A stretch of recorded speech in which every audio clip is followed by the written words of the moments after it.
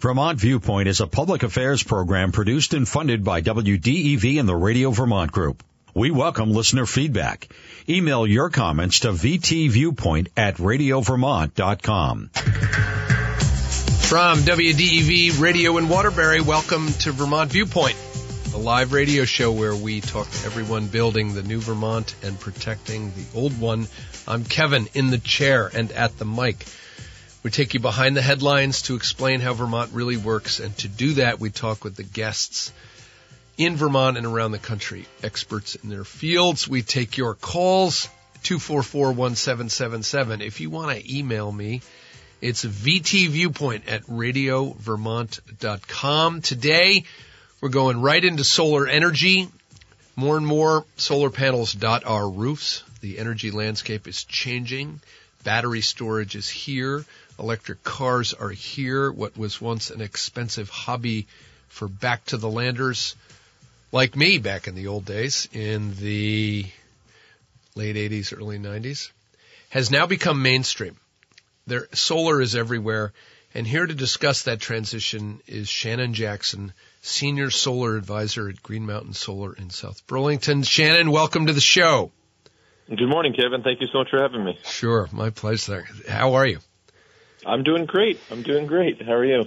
Good. So let's start by telling us, let's take a 30,000-foot view here. Is solar truly mainstream? Have we tipped over into complete mainstream, or is it still for early adopters? So that's a great question. I think people always say the best time to have gone solar was yesterday, and the next best time to go solar is today. Yeah. I think we've seen, if you look and drive around the state, we have more and more homes and farms and businesses going solar, so it's definitely gaining popularity, but there's a lot of room for us to grow. And especially, now that I'm working in the solar industry for the past couple of years, I drive around and every southern-facing roof I see, I'm eager to stop by that farm stand or whatever it is and talk to the property owner, because solar is a great way to save money as well as give back to the environment and set yourself up for the future. So let's get into how that works. And I've noticed, to stay on that point, that it's not just for the wealthy. There are programs, there's subsidies, there's federal and state subsidies so that farmers and regular folks can go solar. It's not just in the well-to-do communities on the fancy houses. Solar's now everywhere. That's correct. A lot of people, I meet with people of all socioeconomical means, and it's very possible for anybody in the state.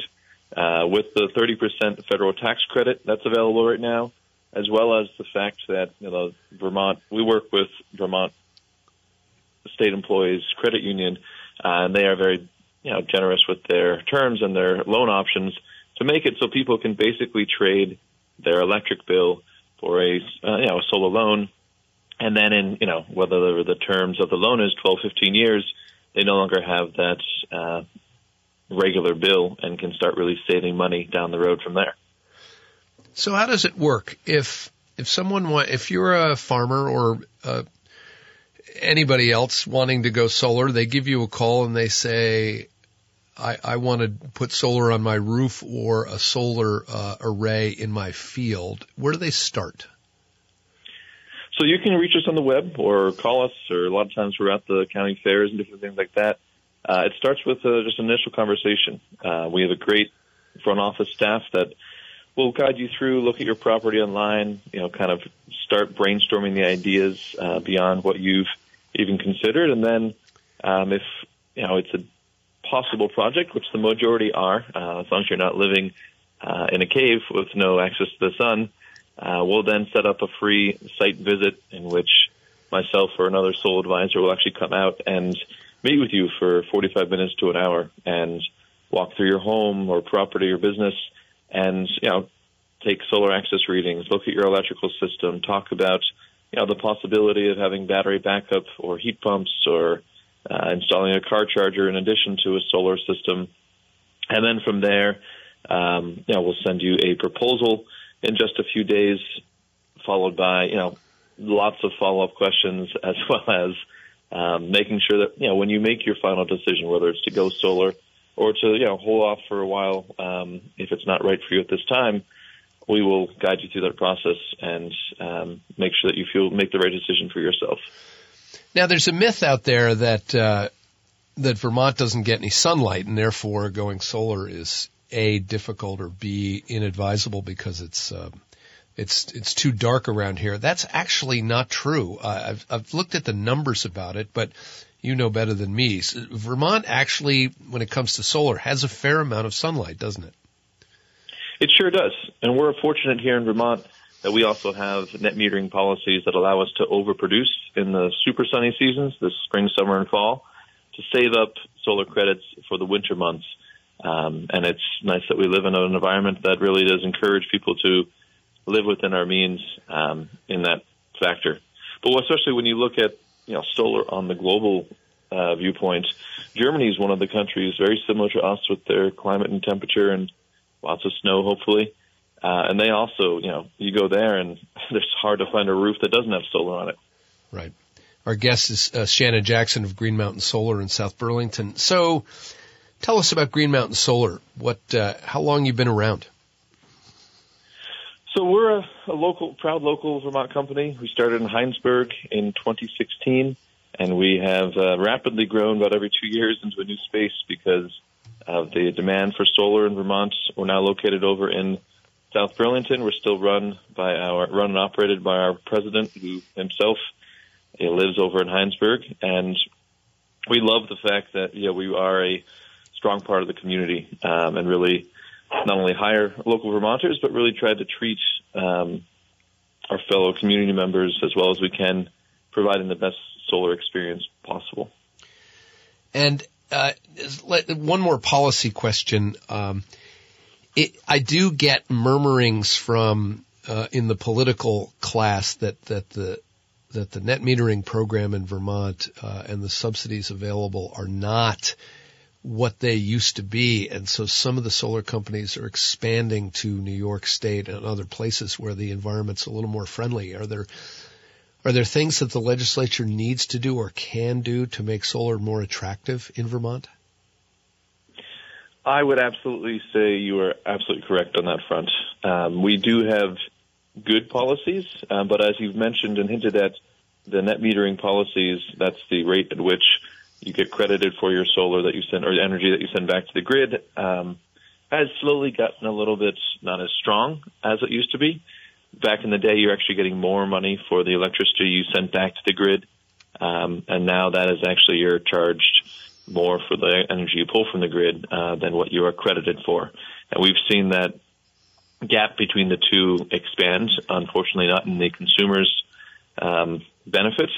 And so I would love, with Vermont being the Green Mountain State, with Vermont being very established in its strength as a progressive and environmentally focused community that wants to reach our really admirable goals of being carbon neutral and focusing on being sustainable, I'd love to see us refocus our energies and try to close that gap and bring back some of those even more beneficial to the consumer benefits and programs.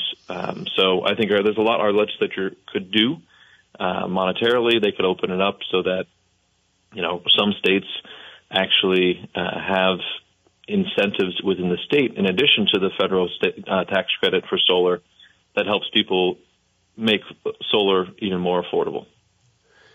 So there are still questions from thinking about my mother in New Jersey that people ask every day, and we can dispense with some of those today. Like, if you put solar panels on my roof, you're going to drill holes in my roof and it's going to leak.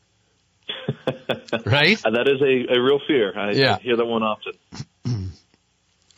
That being said, there's basically two types of roof in Vermont. There's a standing seam roof, which, it's the metal roof that has the actual seams that stand up about 2 inches off the roof. Yep. For those roofs, we actually don't have to make any penetrations into a roof to secure the system. We have clamps that actually hold right onto the seams. Oh, no kidding.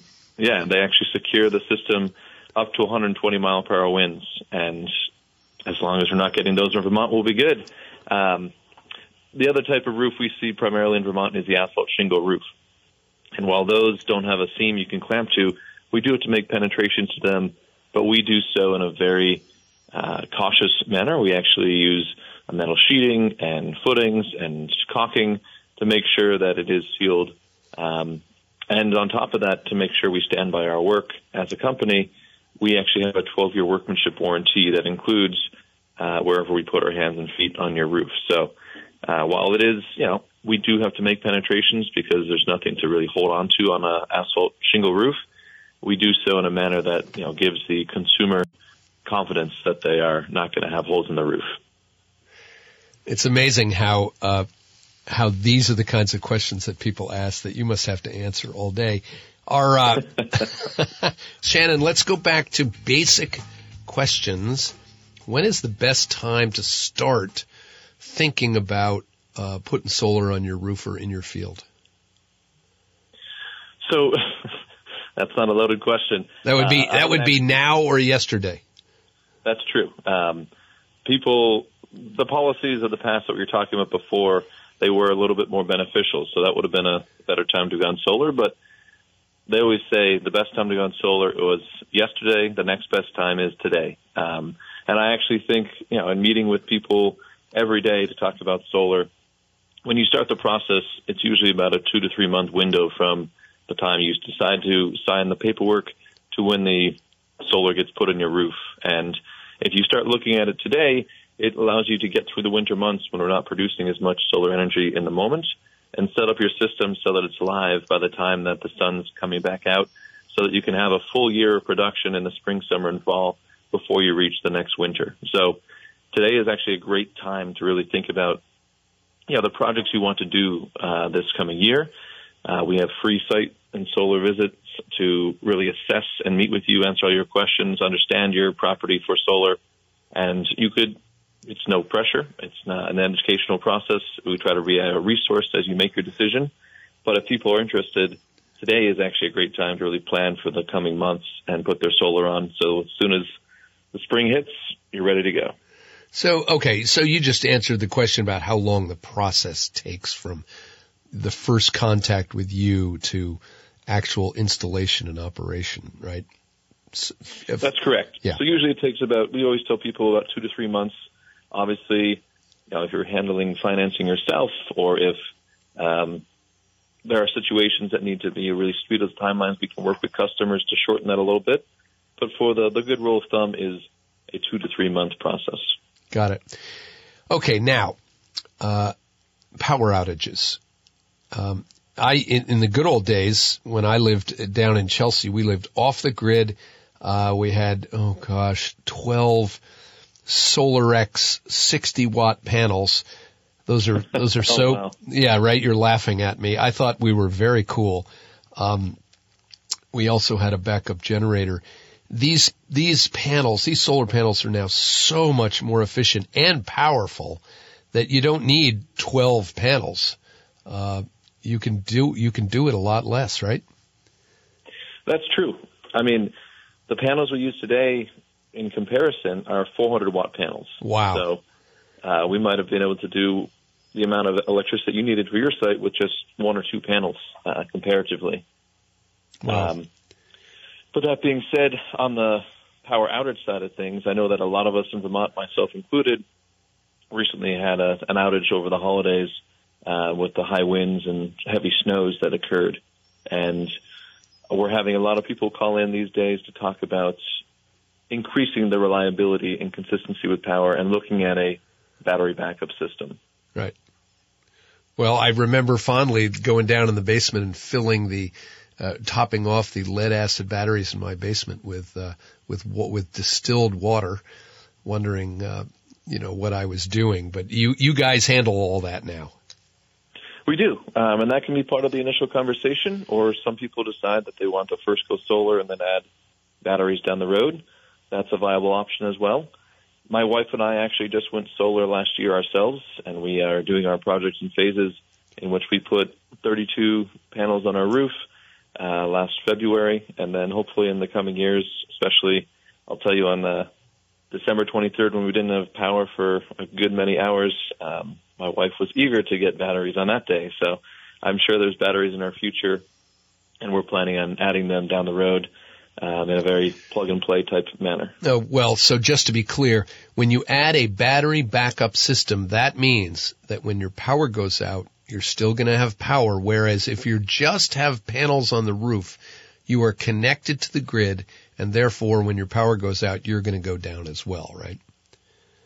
That's correct. And that's purely because while the solar could still be producing when the grid is down, there's safety mechanisms in place so that when the linemen are fixing the lines, we're not sending power back into the grid and shocking those workers. Right. Well, I was out as a proud Washington Electric co-op customer in East Montpelier. I was out for 4.5 days. So, wow. Yeah, it was bad. The first 2 days were great, but about day 3 or 4, you start getting a little crispy. So here's the running out of candles too, I'm sure. Yeah, that's right. So here's the hard question. Washington Electric says that it buys all of the energy it buys is renewable.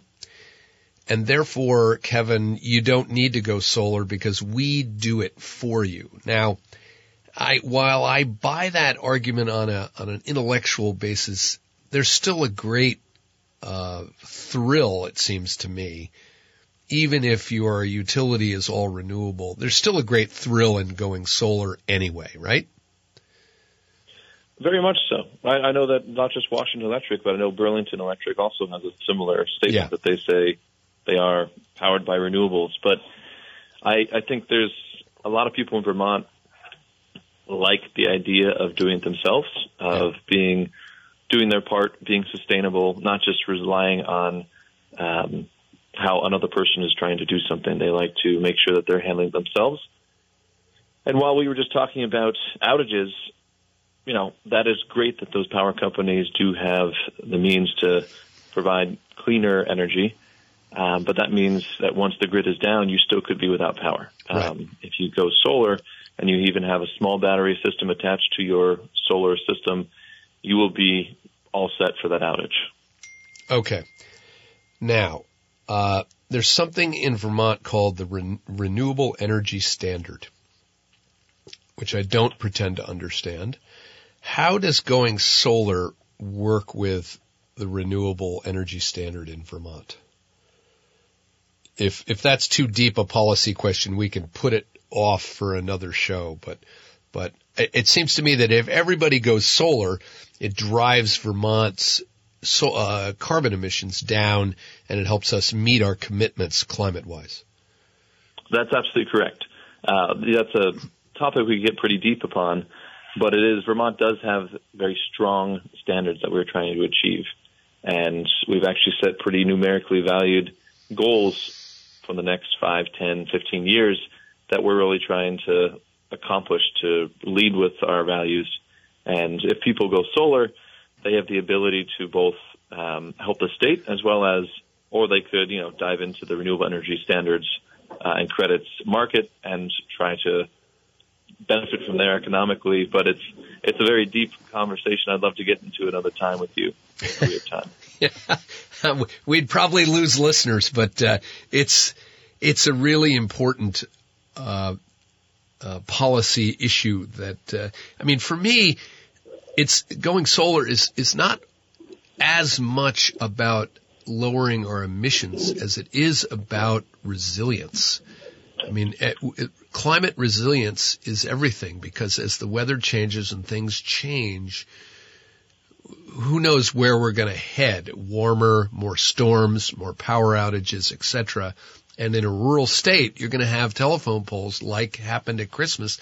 We had 5 utility poles snap in half. That's less about emissions than it is about resilience. And it makes sense that solar makes you more resilient, right? I couldn't agree more. I think that's a really good way to frame it and focus on it. And as we look, to the future, when we talk about the price of electricity, when we talk about the storms and the frequency of outages, when we talk about a lot of things that we could be heading towards. Solar is a way that you can really secure yourself and make it so that you have, you know what you're going to have. You're not going to have, the worry of outages or, skyrocketing prices for electricity. Okay. Where can people find you at Green Mountain Solar? So we're located in South Burlington. You're welcome to stop by our shop right on 76 Ethan Allen Drive in South Burlington, or it's probably easier for people to visit us on the web at greenmtnsolar.com. Okay. And, Shannon Jackson, the expert on solar. Give him a call, stop by the shop, find him online. Never a better time to go solar than now. If you care about climate emissions, that's one thing. If you care about making your home more or business more resilient in the face of power outages and weather changes, it's also a good time to do it. I like the phrase you used, which is trading your energy bill for a solar loan. If you're not going to pay cash up front for the system, you can get a favorable rate on a loan through you from the Vermont State Employees Credit Union. But it's getting rid of your electric bill has a lot of attraction for a lot of people. It does, and there's many reasons people can go solar, from the economic reasons to the leaving something for future generations to doing your part to reduce your carbon footprint.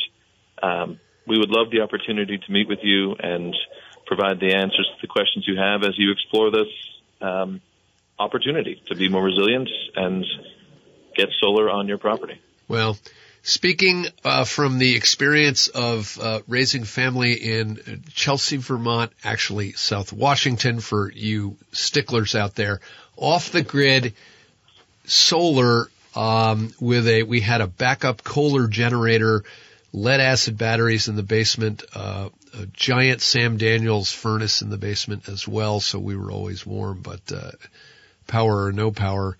It was a great experience, I got to say. My kids still talk about it to this day. So, Shannon at Green Mountain Solar, best of luck to you. Thank you for coming on. Thank you so much for your time. Look forward to talking to you again. Okay, take care. Shannon Jackson, Green Mountain Solar in South Burlington. Give him a call. He's on the web as well, and he'll talk you through how best to go solar. And there has never been a better time. It's a great thing to do. We are going to come back and talk about the State of the Union address. I watched it. We're going to comment on it. We'll take your calls at 244-1777. I have purposely not read any of the commentary about the State of the Union, so you're going to get my reactions, unvarnished and unbiased and unaffected by reading the media or pretty much talking to anybody outside my family after the break. It was fascinating. I think I've watched every State of the Union since, Richard Nixon, at least. And I've never seen a State of the Union like that. That wasn't quite a barroom brawl, but it was close. You're listening to Vermont Viewpoint. We'll be right back. You're listening to WDEV.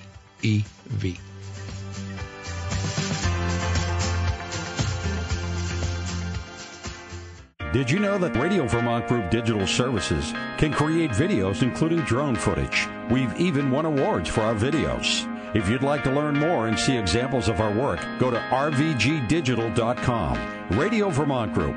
We're more than just radio. We're back. I'm Kevin Ellis. It's Vermont Viewpoint. And from 9:30 until 10, we're going to talk about the State of the Union address. You can call in at 244-1777. I really want to hear your views on this. So please don't be shy. We take everybody's calls and we take everybody's views. It's politics, so keep it on the level and stay professional and civil. But we love to talk politics on this show. It is, after all, a public affairs show. So here we go. I have not I've not read any of the press about the State of the Union, so I am completely a clean slate here. As I said before the break, I think I've watched every State of the Union since Richard Nixon. Gosh, who came before Nixon? Oh, yeah. Johnson. No, I was too young. So, yeah, from Nixon on, I've considered it my civic duty to watch the State of the Union. And I got to tell you, I have never seen a State of the Union like that. We have now taken, and it really reflects where we're going in the country, it seems to me. We have now taken what used to be a moment of reverence, tradition, and decorum, and turned it into not quite a barroom brawl, but it's getting closer and closer to the way they act in the British Parliament. Whether that's a bad or a good thing, I'm not altogether sure. But let's just do the facts, and then we'll take a call. Joe Biden talked for almost an hour and a half, and if ever there was a guy who kind of likes a back-and-forth barroom-type atmosphere, it's Joe Biden from Scranton, Pennsylvania, and Wilmington, Delaware, with his Irish Catholic roots. The Republicans heckled him. Marjorie Taylor Greene, one of the outlier right-wing Republicans, called him, cupped her hands around her mouth and yelled at him that he was a liar. When he talked about the fentanyl drug epidemic in this country, the Republicans began yelling at him, "You caused it." While the behavior was really, really bad and impolite, it seemed that Biden kind of welcomed it. Unlike back when a Republican whose name was Joe Wilson called Barack Obama a liar when he gave one of his States of the Union, Biden seemed to enjoy the back and forth, and gave it right back. And there were times where the divisions within the Republican Party kind of showed themselves, in which some of the more virulent members of the Republicans were shouting at Biden, and Kevin McCarthy, the new Republican Speaker of the House, in his chair, was kind of looking over at them, trying to shush them. I have never seen that.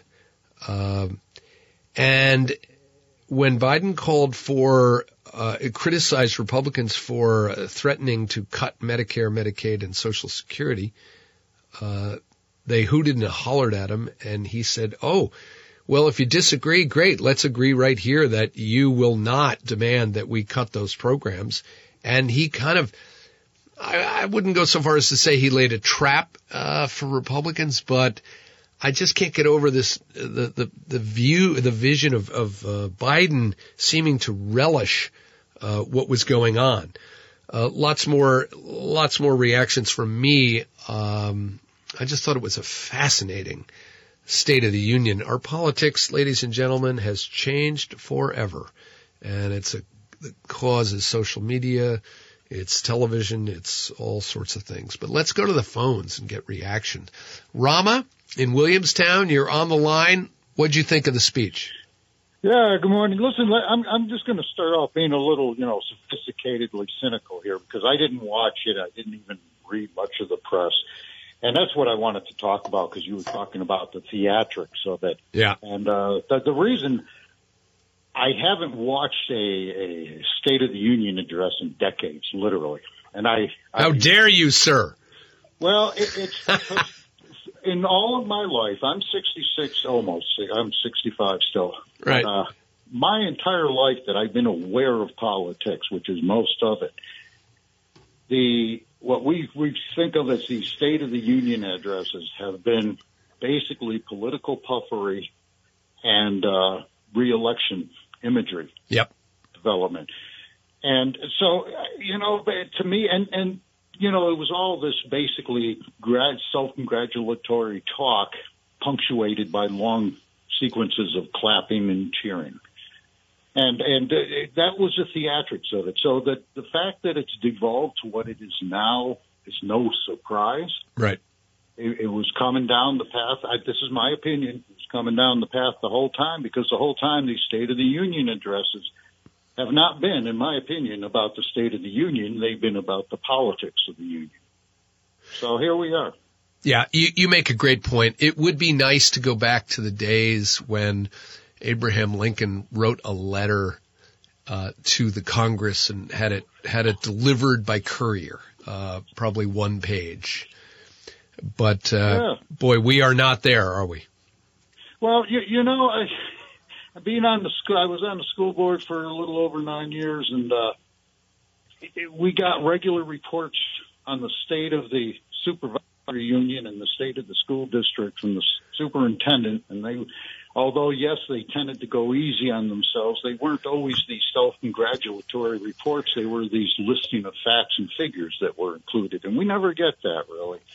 Right. We get, so anyway, I think, and the rest of the people, whoever heard it, enjoyed or didn't enjoy, I'll tell you the truth. I was going to read it, and normally what I've done up until this year, the next day I'd read the speech, what's on. But as soon as I started seeing the headlines talking about Marge Green from North Carolina, Georgia, wherever she is from, I said, no, I'm not even interested, because I know what it's about. It's about Joe Biden trying to get up there and talk about what he's about, these wild-eyed fanatics up there just screaming, ranting, and raving and engaging in their, I don't know, self-fulfilling anger, whatever it is. But yeah. So, well, you're not alone. That's this state of events has clearly turned off a huge portion of the country. But Rama, thanks for the call. I really appreciate it. Fred from Newberry, you're on the line. Welcome to the show. Morning. It was very interesting. You didn't talk about the border. You didn't talk about the drug problem. You didn't talk about the war with China. China's been China right now is waging a chemical warfare on the United States. You never mentioned that one. And then he had a biological warfare, 6, 7, 8 months ago with COVID. That lasted for 3 or 4 years. I mean, I can't believe it.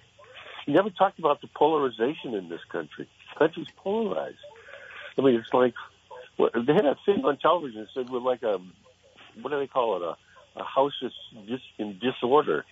You know, nobody's talking about the hard stuff. And then the other thing that I find very interesting is how deep is the presidential bench as far as the Democrats are considered. If Trump runs, he says he's going to run, and he's up against President Biden, everybody knows who's going to win. Even you do.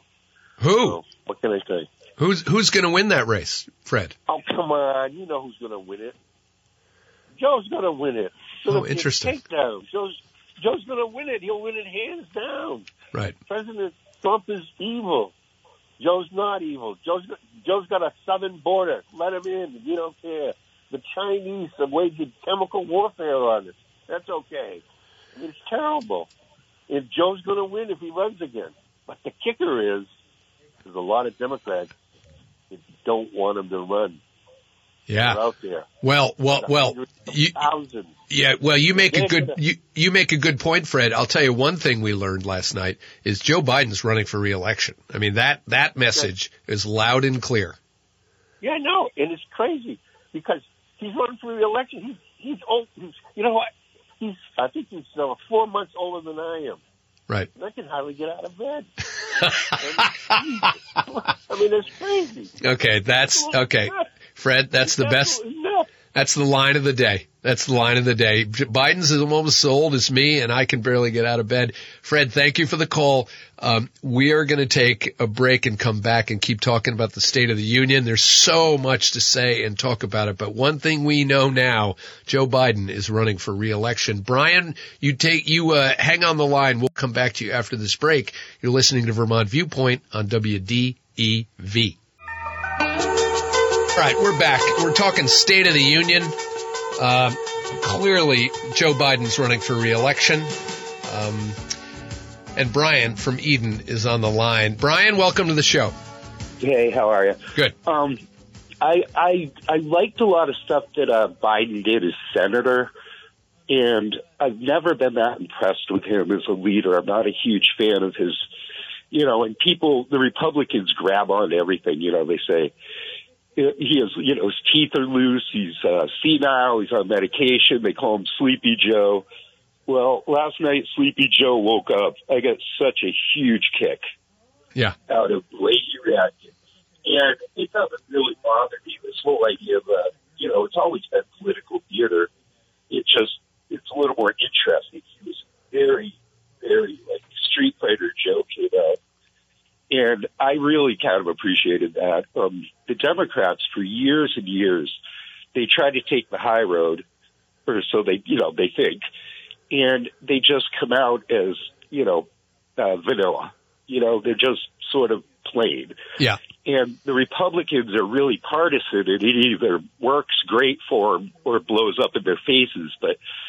And the Democrats are always, talking about bipartisanship. But, man, it was just really refreshing in a way. And like I said, nobody's going to call him Sleepy Joe today. Well, he seemed like almost a different person. Brian, stay on the line for a second because let's keep talking about this. I share some of your views, the way Biden and his malapropisms and where, he has that sort of speech difficulty from time to time and he starts speaking too fast. I mean, my wife can't watch it because she's so afraid that he's going to start tripping over words. I mean, he called Chuck Schumer the Senate minority leader and right. But I'm actually kind of enjoying it.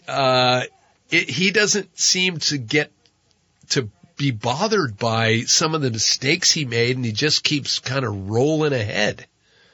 Yeah, it was like I said, I'm not the hugest Joe Biden fan as far as national leader, but boy, I got a kick out of that last night. Yeah, I really did. How do you think? And again, I have not read any of the press coverage on purpose because I wanted to come to the show kind of clean.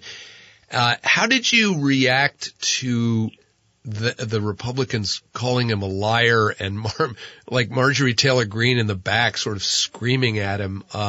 And then McCarthy, the speaker, being up there on national TV kind of looking in horror at some of his Republican colleagues trying to shush them. Do you think that plays well for them or badly? Well, I guess what I would tell Mr. McCarthy is get used to it, man. Yeah. He's going to be shushing them a lot. Yeah. It's just that's what we have.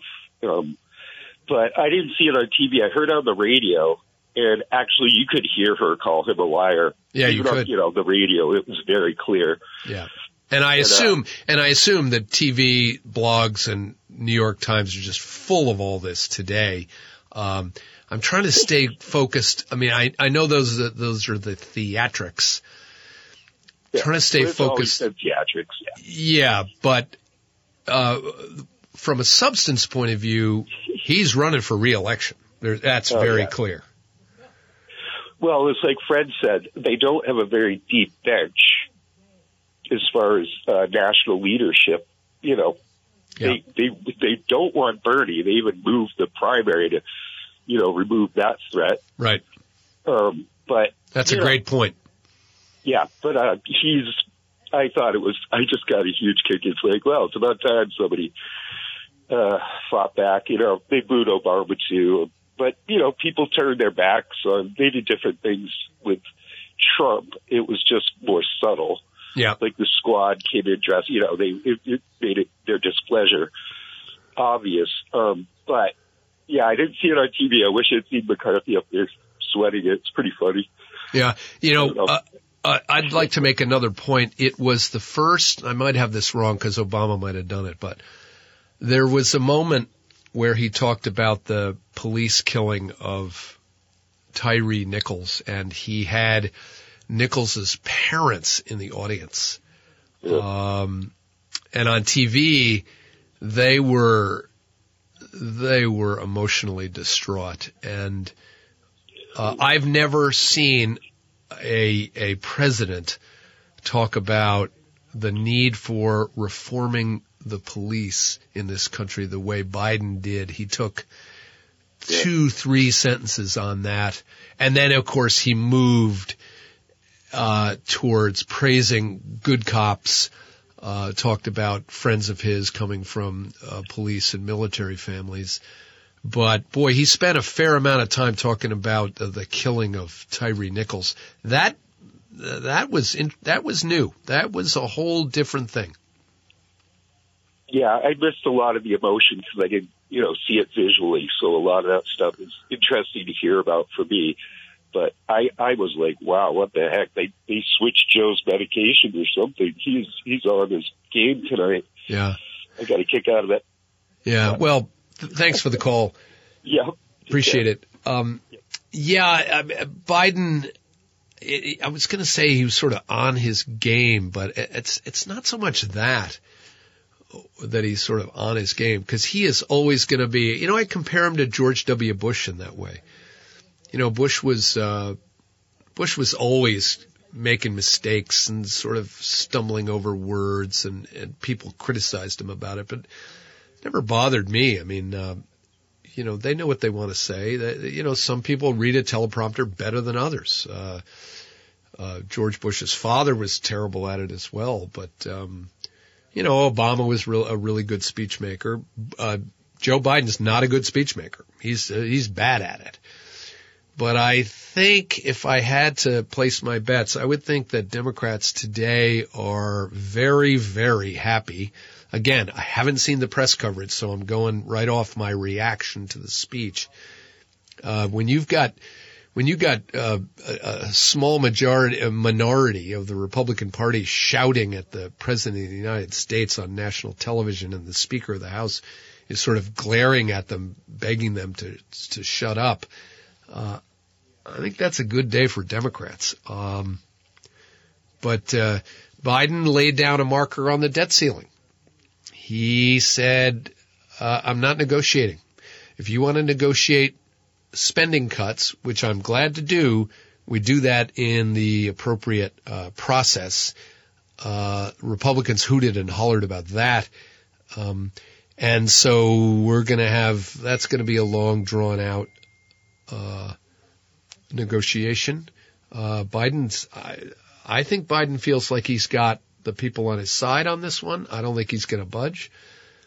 He's going to veto any legislation on reproductive rights, anti-abortion, but such a bill would never pass the Senate. So that pledge to veto such a bill was an empty threat for political purposes on TV, because that's never going to get to his desk. I got to go back to the police thing. I wrote about this in my blog, which you can find at kevinkellis.com last week. I was sort of critical about the fact that Mr. Nichols gets killed on a Friday. We're all upset about it till about Sunday, and then we forget about it. And Joe Biden could have forgotten about it. And instead, he invites the parents of Tyree Nichols to the State of the Union address, points them out, welcomes them, and talks about the death of their son at the hands of police for no apparent reason in the State of the Union address. I don't think that's ever happened. Now Obama talked about Trayvon Martin, but he did it. He did not do it in the State of the Union, as I recall, that famous remark where he said, if I had a son, he would have looked like Trayvon Martin. That was done, I think, at the White House podium at a press conference, not in the State of the Union. So, Biden makes a little history here. He kind of breaks down the wall about never criticizing the police. And that'll be interesting to see how that plays politically. Big moment for Joe Biden. So that's the State of the Union. I'll be reading the press, as you will be. Thank you for your calls. We are preparing to, in the next hour, spend some time talking about a new play. And it's a play about the infamous, famous, or unknown Hollywood screenwriter named Dalton Trumbo. Movies have been made about this guy. He was probably the highest paid screenwriter in Hollywood, and then was caught up in the Red Scares and McCarthyism of the 40s and 50s, and sort of banned from Hollywood, but then went on to, and we'll get into this, a career as a secret screenwriter of great success, but he wasn't allowed to be on the movie script. So we'll be back with our guests live in studio to talk about that. I'm Kevin Ellis. It's Vermont Viewpoint. You're listening to WDEV.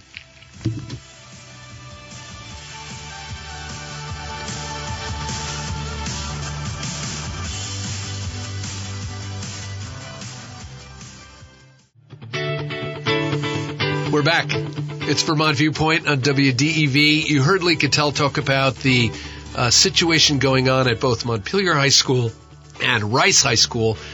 We will stay tuned. We're going to continue with our scheduled program. If Lee needs to break in with more news, we'll let him do that, or he can feed it to me and I will do it. But we'll just adjust as we go on with the show, because we've got two really important guests to talk about a great play coming up at the Plainfield Opera House. Dalton Trumbo is said to have been the highest paid screenwriter in Hollywood, author of such hits as 30 Seconds Over Tokyo, Roman Holiday, Exodus, and Spartacus, among others. A member of the Hollywood 10 for refusing to testify before the House Un-American Activities Committee, allegedly searching for communists in Hollywood, and was blacklisted from the industry back then. Trumbo, Red, White, and Blacklisted, is a two-person play based on Trumbo's letters and speeches written by his son Christopher, and that play is set to be put on right here in Central Vermont at the Plainfield Opera House on February 10, 11, and 12, along with a matinee show on February 12th. The director of the show and its producer, dramaturge, are live in studio to discuss this play. I was going to include that word, but I didn't know how to pronounce it. They are the one and only Rick Winston, who I know is the founder of the Savoy Theater in Montpelier, among other accolades, and also the play's director, Waterbury resident and dramatist extraordinaire, Monica Callen. Welcome to the show. Thanks for having us. Kevin. Sure. Okay.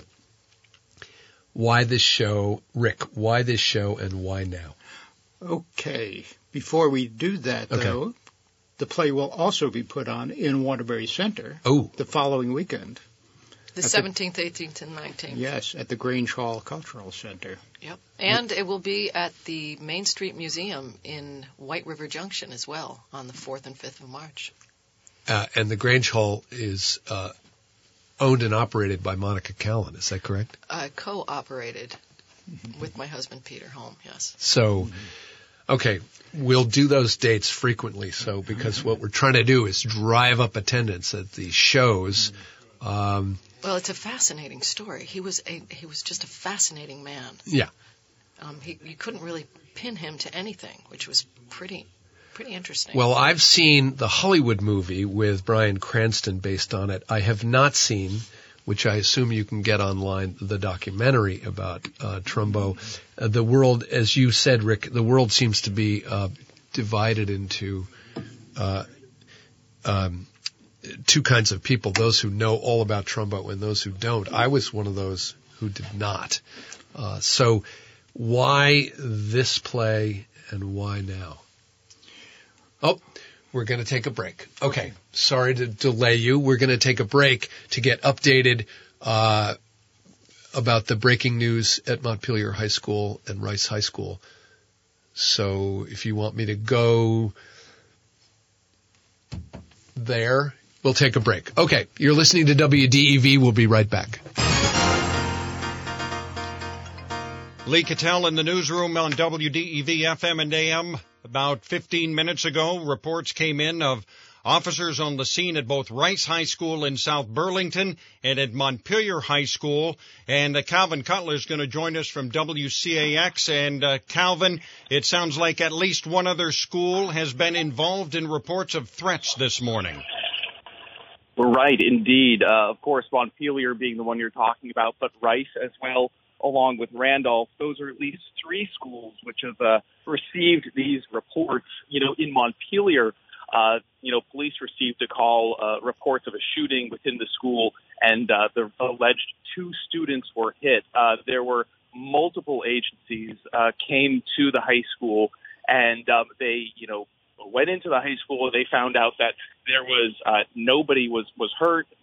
There was no weapon on scene. The call turned out to be unsubstantiated, and they're thinking it's part of a bigger statewide picture where there's been other schools that have received similar threats. But here in Montpelier, there's no injuries, no firearm on scene. Law enforcement is still sweeping the building, but there's no immediate threat and there's no immediate injuries.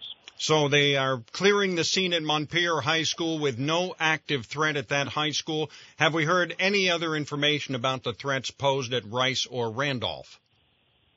No information as of yet. We're working to get that information. But again, we're not hearing of any injuries or any substantiated, credible threats.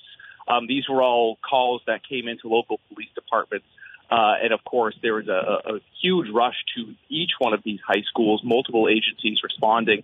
And, law enforcement on scene tells me that their training really is key to working together and having this interagency response. But from those other schools, no word yet, but there could be other schools as well, besides the ones that we've just been talking about. We're not quite sure. This is still unfolding very quickly, and we've yet to, understand the full scope of it. But at least here at Montpelier High School, there are no injuries, no firearm on site.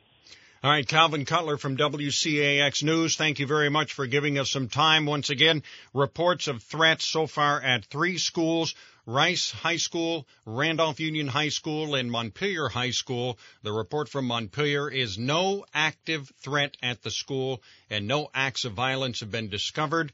South Burlington Police reporting that officers are investigating at Rice High School, and also there, no acts of violence have been discovered. We'll continue to update this story throughout the morning here on WDEV FM and AM, Vermont's news station. Radio Vermont News Time is 10:12. We're back. That's good news. Plain and simple. Great news. Great news. We're going to talk about Mr. Trumbo and the play that's coming up both in Plainfield, in Waterbury, and White River Junction. Rick Winston, why this play and why now? Well, a little background on the play. This was put together by Trumbo's son, Christopher, who was originally just a one-off fundraiser for some organization in Los Angeles. Trumbo had the reputation not only as one of the great Hollywood screenwriters, but also one of the great correspondents, and only the circle of his friends and family knew about this spectacular talent he had, and how eloquent and what a command of the English language. The response to this one-night event was so strong that Christopher Trumbo decided to put it together in play form, having these letters read with some connecting material. It turned out to be a 2-character play. And when it opened on Off-Broadway in the early 2000s, actors were clamoring for a chance to play Trumbo. Nathan Lane, Brian Dennehy did it for a while, and that was the production that Donny Osmond saw long ago and said, someday I really would like to put this play on myself and play Trumbo. And Donny Osmond, who I know as a former member of the Vermont House of Representatives, Central Vermont resident extraordinaire, he'll be playing Trumbo. Yes, Donny has a long career in the arts, founding member of the Two-Penny Circus long ago, helped get Circus Smirkus underway. He was director of the Governor's Institute for the Arts for a long time. So Donnie has thrown himself into this show heart and soul, and got Monica as enthusiastic as he was. Monica Callen, how many live shows, plays have you directed in your career? Oh my God, I have not counted them up. Well, you should. I probably should, but theater is such an ethereal thing. You throw yourself into it and then it's gone. Right. It just is, it's a memory. That's the only thing. What made you want to direct this show? How did that happen, by the way? Did someone approach you? Well, Donnie asked me to do it. I see. Yeah. And I love Donnie, and he's, I just, I'll work with him almost any time I can. He's just a wonderful, creative partner, and he asked me to do it, and I was actually on vacation, and he was in his Donnie way, very pointed and wanted an answer now. And, right. And I said, well, send me the script. And he goes, well, I don't have the script, but I'm going to send you the opening passage. And I read the opening passage, and I made my daughter and my husband just stop what they were doing, and I said, listen to this. And I read it to them, and they looked at me, and I said, how can I say no? Right. The writing of this play is so stellar. It is just this man, I mean, Rick talks about his friends receiving these letters, but it was also his enemies. Mm-hmm. It was also the people that he needed to sway. It was also the people that, it was also the people that just came into his life. The way that he reacted and expressed himself is just so extraordinary. Yeah. That the words alone stand up, and to have Donnie and Nick Charyk read, they're not reading them, they're memorized, and just the amount of language that runs through this play is, for any language geek, is exciting alone. Rick, for the uninitiated, tell us who Dalton Trumbo was. Okay. And for the uninitiated, I will also explain what a dramaturge is. Yeah, please do. That scared me when I read that. Yeah. Donnie invited me to be part of this project. As a dramaturge is often described as somebody who helps the director and the cast become familiar with the historical context of the play. I see. Fact checker. Fact checker, advisor. Just that the play should not happen in a vacuum. Right. So, and considering that many people have never heard the name Dalton Trumbo, it was important for the cast to really understand who this person was. Rick, before the break, I asked you, who was Dalton Trumbo? Well, Dalton Trumbo was a Hollywood screenwriter. He was originally from a mountain town in Montrose, Colorado. Not born to wealth for sure. Did a lot of odd jobs before winding up as a short story writer and then a screenwriter in Hollywood. He wound up writing some of the most popular films of the early 40s. But during that time was also a very ardent member of the Screenwriters Guild, organizing the Screenwriters Union, which made him quite a target for the Hollywood studio heads. And after the war, when the wartime alliance between the U.S. and the USSR collapsed, and we had the beginnings of the Red Scare and a lot of fear and hysteria, and the anti-communism became a very big issue, and the studio heads figured that the communist issue was a good wedge to destroy the Screenwriters Union once and for all. And when the House Un-American Activities Committee, looking for headlines, decided to investigate the so-called communist subversion in Hollywood, they called 10 people who they knew would be who who would be uncooperative in answering questions. Right.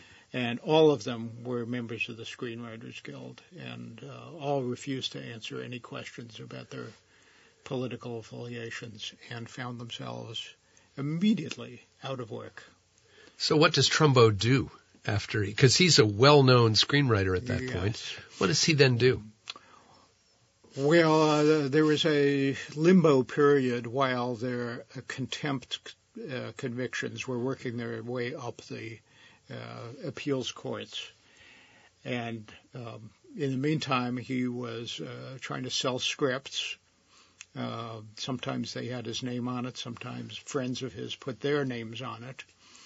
In 1950, the Supreme Court ruled that you couldn't use the First Amendment as a defense for contempt of Congress. So all 10 were served prison sentences. He was in prison for 11 months, and then moved his family to Mexico, where living was a lot cheaper.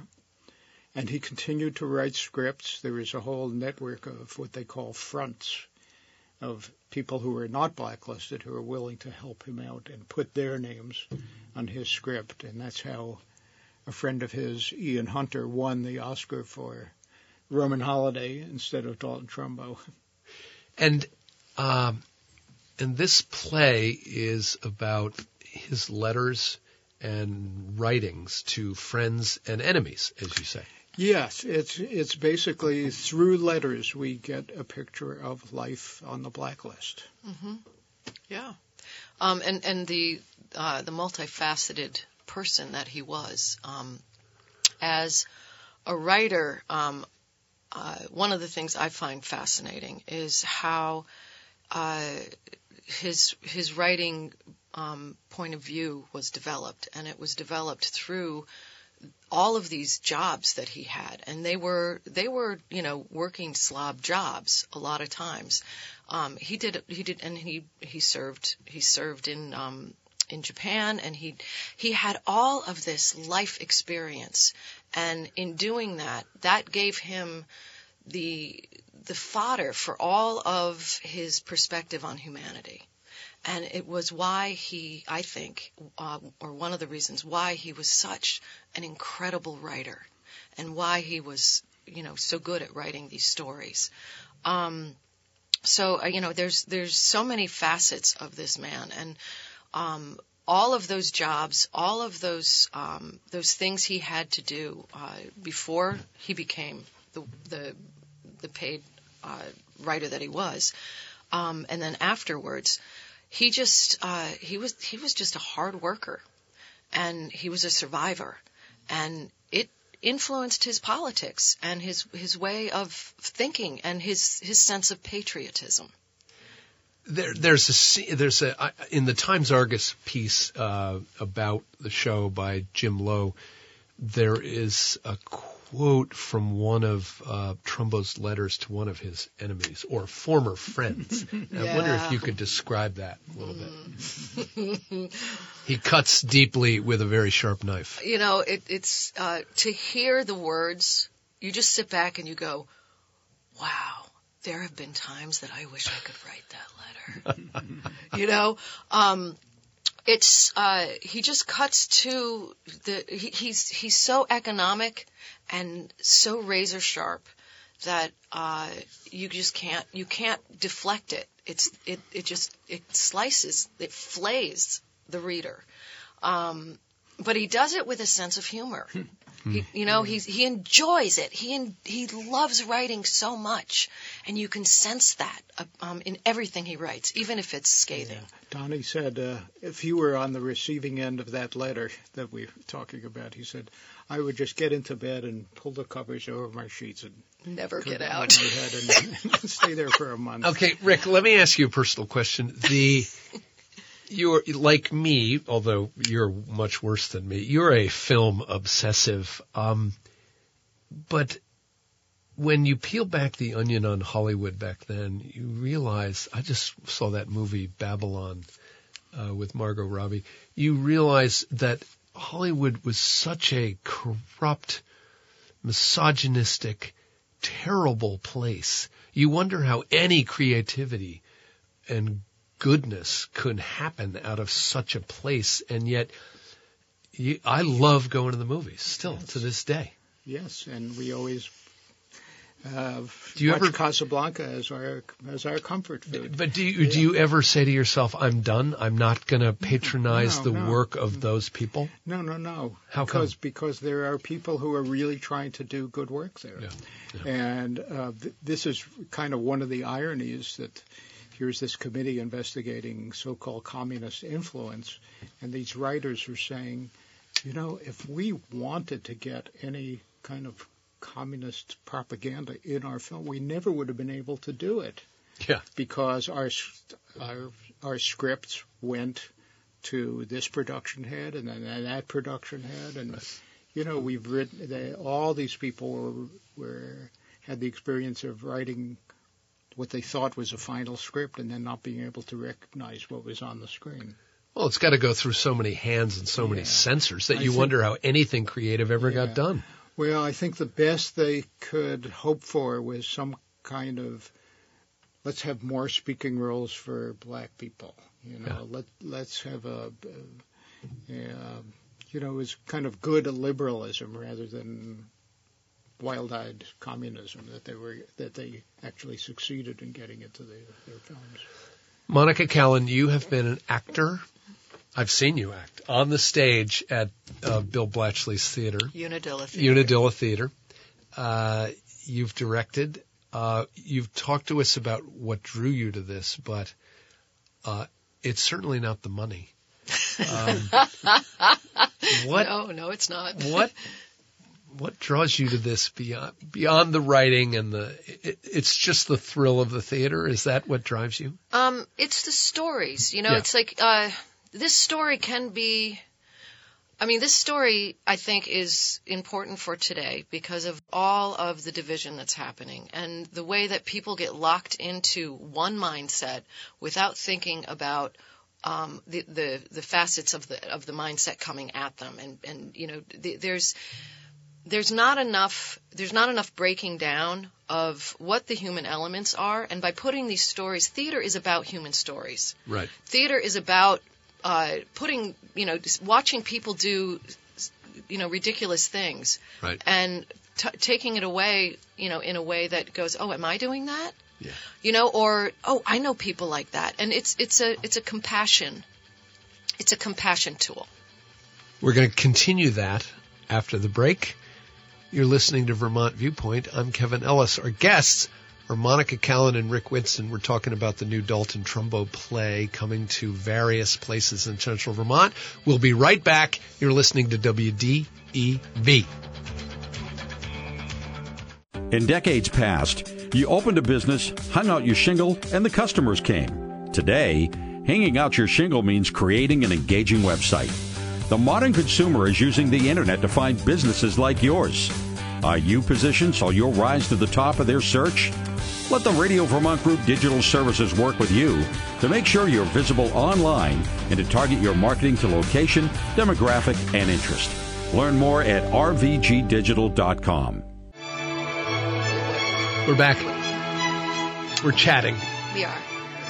It's Vermont Viewpoint on WDEV. We're talking about the new play called Trumbo, Red, White, and Blacklisted, a two-person play based on the famous screenwriter Trumbo's letters and speeches put on by his son, written by his son Christopher, but being put on by Rick Winston and the director Monica Callen coming to a theater near you, the Plainfield Opera House, February 10, 11, and 12.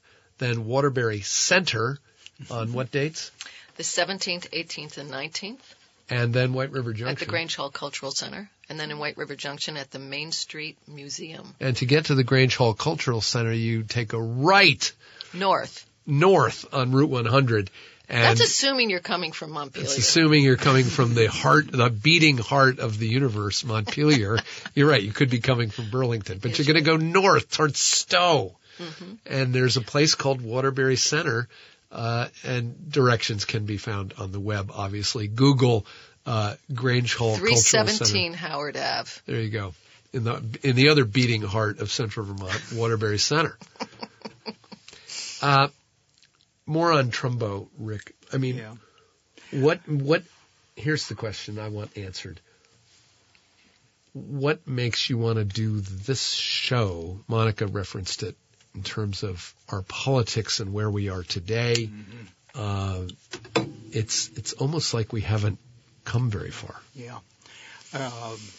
Well, before I start, all props to Donnie and Monica. They are putting on the show. Yeah.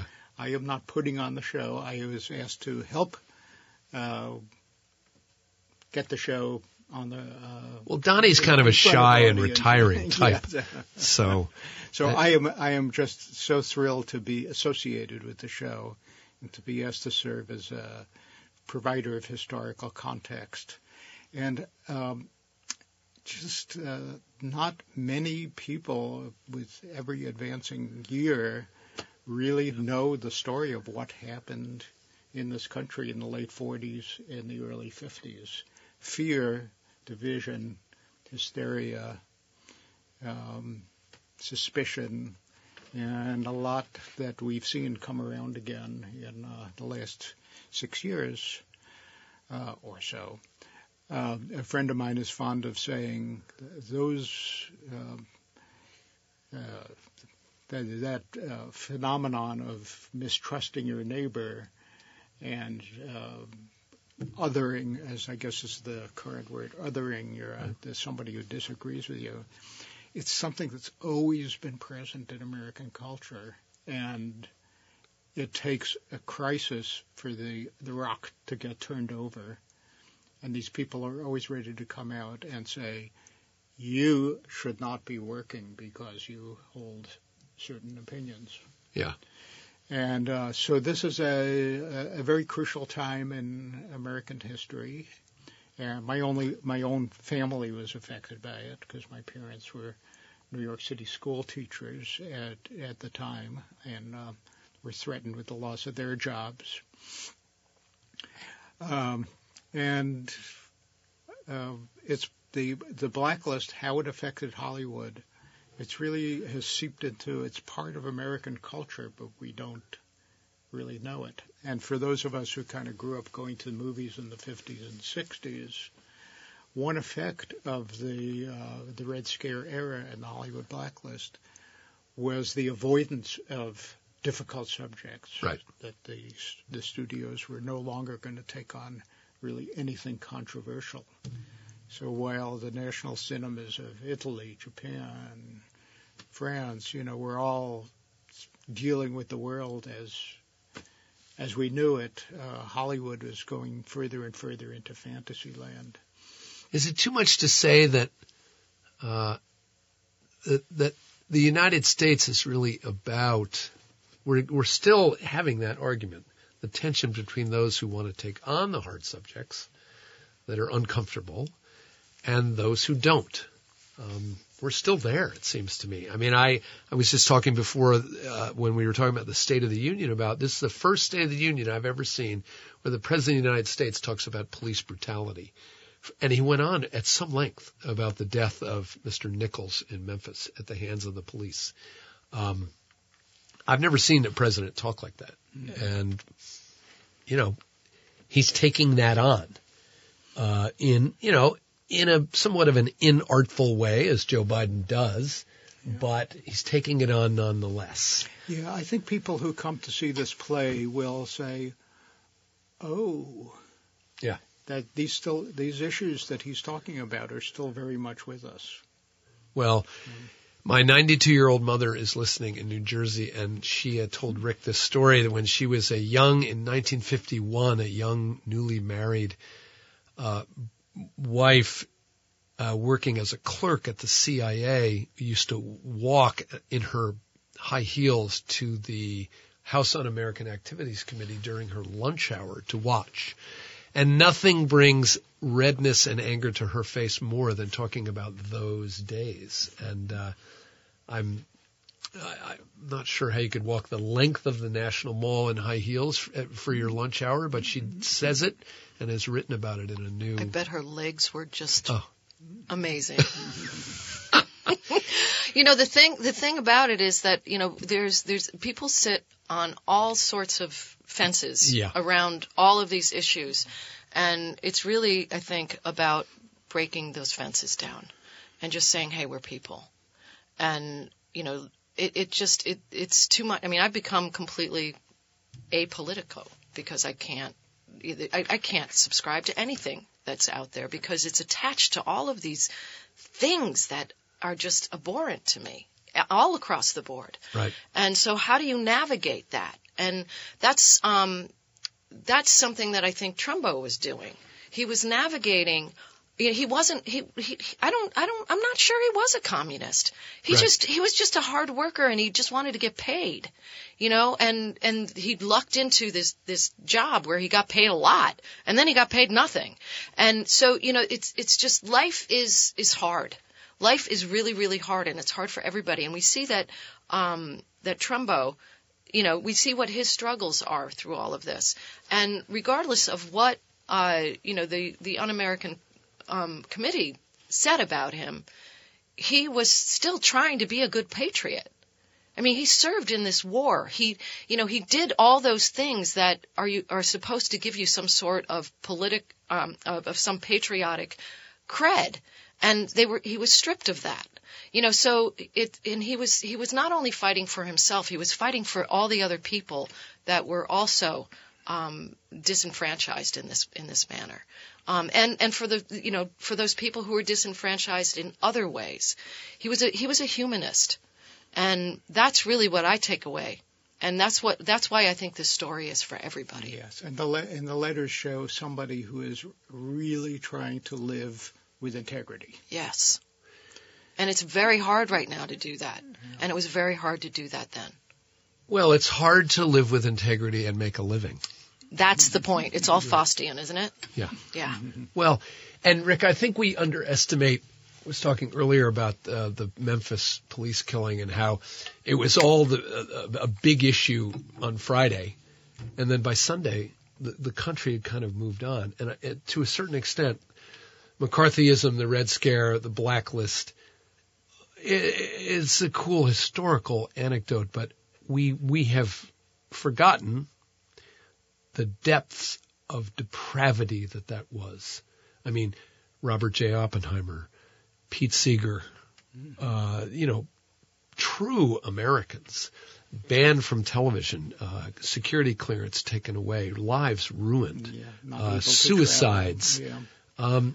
It was bad, and we forget that. Well, you mentioned suicides, and one of Trumbo's great lines, I'm not sure if it's in this show, but one thing that helped end the blacklist was when he won the Oscar under an assumed name. That is the only time in Oscar history still that a winner has been announced and nobody has come forward. Wow. And there was a lot of speculation that it was actually him, but he would refuse to confirm or deny because he wanted the story to be active. And it was about this time he referred to the Oscar as a worthless statuette that is covered with the blood of my friends. Oh, there you go. So he put the whole thing into perspective. So, Monica, when you take on a project like this, how does it work? What do you mean? Well, you have to read the script. You got to know the lines. You have to meet the actors. You have to. It's always different. Rent the hall. And then you're working with these people for how long? Pushcart Productions is producing this. Okay. I'm hired to direct it, and I'm doing some other things too. But I'm just directing it. So when sounds really easy. Tell us your process. So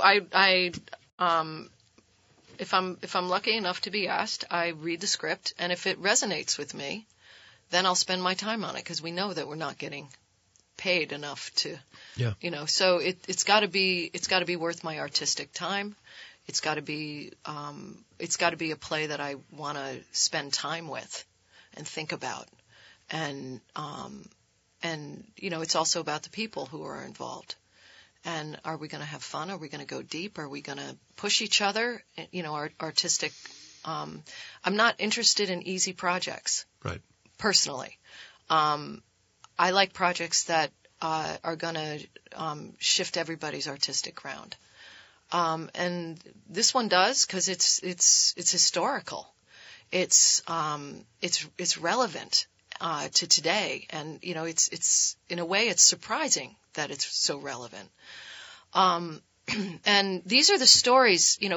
We talk about marketing all the time, and we talk about how important stories are, and we have to be telling the stories of our history so that we can improve upon that. If we don't know those stories, we're just going to keep repeating them because we're stupid monkeys. And so if we don't examine these stories, we can't make the world better. And that's what I want to do with my work, is make the world better, even if it's one person at a time. And now let's go through the dates. And I'm not going to do this very well. So playing at the Plainfield Opera House, February 10, 11 at 7 o'clock. And a matinee on Sunday the 12th at 4 o'clock. And then Waterbury Center, Grange Hall Theater. Grange Hall Cultural Center. Go ahead. On the 17th and 18th at 7:30. And the 19th, the Sunday matinee at 3 o'clock. And then again at the Main Street Museum in White River Junction on the 4th. That's a Saturday night. And that's at 7:30, and a 3 o'clock matinee on the 5th. You talked about before the break, through your work, you want to make the world a better place. Well, I mean, what, do I want to come and destroy it and leave it? I'm not, this is not my sanctification. This is, we have to leave behind no trail, right? Or the trail that we leave behind should be beneficial. So, I mean, how can you face your children? How can you face your grandchildren without that? Who are you? I mean, we're talking about integrity here, right? And that's what Trumbo was asking himself, right? But question, since 2016, that approach to life has been put to the test. Our politics are completely tribal and screwed up. There's a temptation on the part of some people to not do that anymore, to check out and say, I'm just going to take care of myself. Well, it's overwhelming. Right. You can understand that. I think, you asked before the break, why do I do theater? Right. I do theater because I'm hoping to be able to present another perspective so that people can reflect on not just their own humanity, but the humanity of the people around them. Like the people that they think might be their enemies. Are they really their enemies? Right. We put everybody in boxes. We profile people instantly. I can't tell you how annoying it is to be profiled as a Barbie. It's like, what do you have to offer when that's the only construct that you can work in? Right. And that's only one profile in thousands, millions, I don't know. It's everybody's profiling everybody and not really seeing who they have in front of them. And if they took the time, they might just find that person has a lot in common with their own lives and their own desires. So, it's just theater allows that to happen in real time in a dark room with everybody else who the science says their hearts all beat at the same time. Right. So they're all in this, this kinetic communion in a way. And so they're watching this thing that goes on, and they can have a reaction in the dark with other people there, which is not something that happens when everybody's on their screens. It's like there is something really super powerful in that. And it's healing. And so that's one of the reasons why I do theater. What's the state of live theater in Central Vermont? This is pretty ambitious. There's a lot of shows, and it's in a lot of venues. How is the Plainfield Opera House, Rick?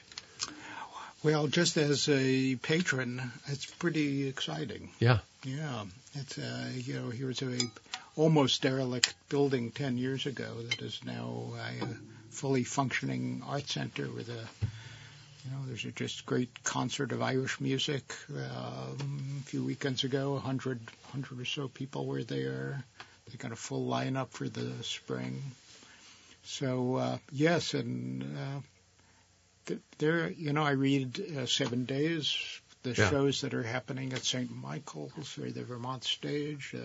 The 7 Days arts calendar is a thing to behold. Yeah. It's endless. Especially for somebody who moved up in 1970 when not much was happening. Yeah. So it's a lively scene. I'm happy to be a part of it now. And Monica, you are busy as a director and actor? I am.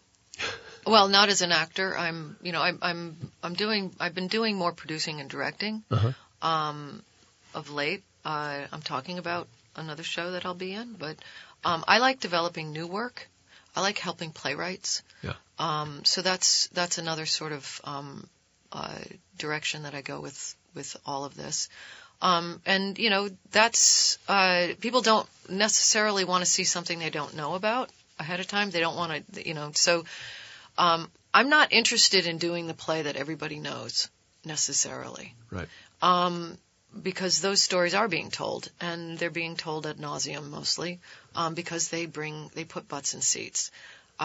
So, there's always that struggle with theater companies is how do you balance the season and, and come out, with money at the end of it. So, because the tickets rarely pay for the expenses, and there's not a lot of grants out there. And, there's, I would, I don't know, I think theater is, people go, theater's dead because we got all these screens, we got all this, film and television, we can stream everything, whatever. But you can't get that experience that I was speaking of before on a screen. You just can't. No. You can't do that with a community, of people that you may or may not hang out with. And the forces putting us on our couch in front of the screen are greater than ever. Yeah, they are. Yeah. Absolutely. And after COVID, yeah, people just don't go out. No. And I get it, but we have to force ourselves, I think, to engage with each other. And this is, being in a theater is a safe way to engage. You can like it or not. It doesn't matter. And you don't have to talk to anybody. You don't have to talk to anybody. We encourage you to talk afterwards. Like, right. Go and have dinner afterward. I mean, that's the only thing that I wish and I love about New York is you can go see a show and then go and talk about it over a meal. Right. I love doing that, but I'm a geek. It's restaurants can't stay open usually that late. But it's about creating conversation. It's about finding new ways to do things. It's about navigating this thing called life and humanity. And sometimes we do it well, sometimes we don't. Right now, it's I wonder how well we're actually doing it. Yeah. Monica Callen, Rick Winston. The play is called Trumbo, Red, White, and Blacklisted. And it plays February 10, 11, and 12 at the Plainfield Opera House, and then in Waterbury Center at the Grange Hall Cultural Center. On what dates? 17th, 18th, and 19th. And maybe we can get Positive Pie to stay open late after, so we can go have dinner after the show in Plainfield. The Reservoir and the Alchemist sometimes. Oh, of course. Are later. Oh, yeah. So I'm here in town. Okay. So I'm going to plug our hometown. Yeah. Waterbury Center. But in Plainfield, Positive Pie. That's about it. Good luck to you. Thanks so much. Thanks for having us, Kevin. I'll make sure to attend, I promise. Excellent. That's our show for today. You can email us at vtviewpoint@radiovermont.com. The show becomes a podcast where you can listen on your own time at wdevradio.com. Click on the podcast button.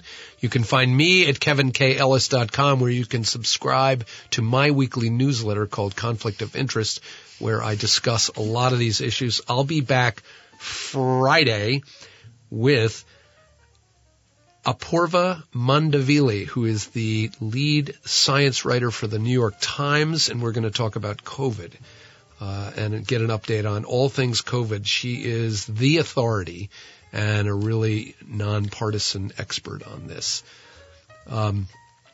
That will be Friday. We'll also do a lot of political stuff as well, so please join us.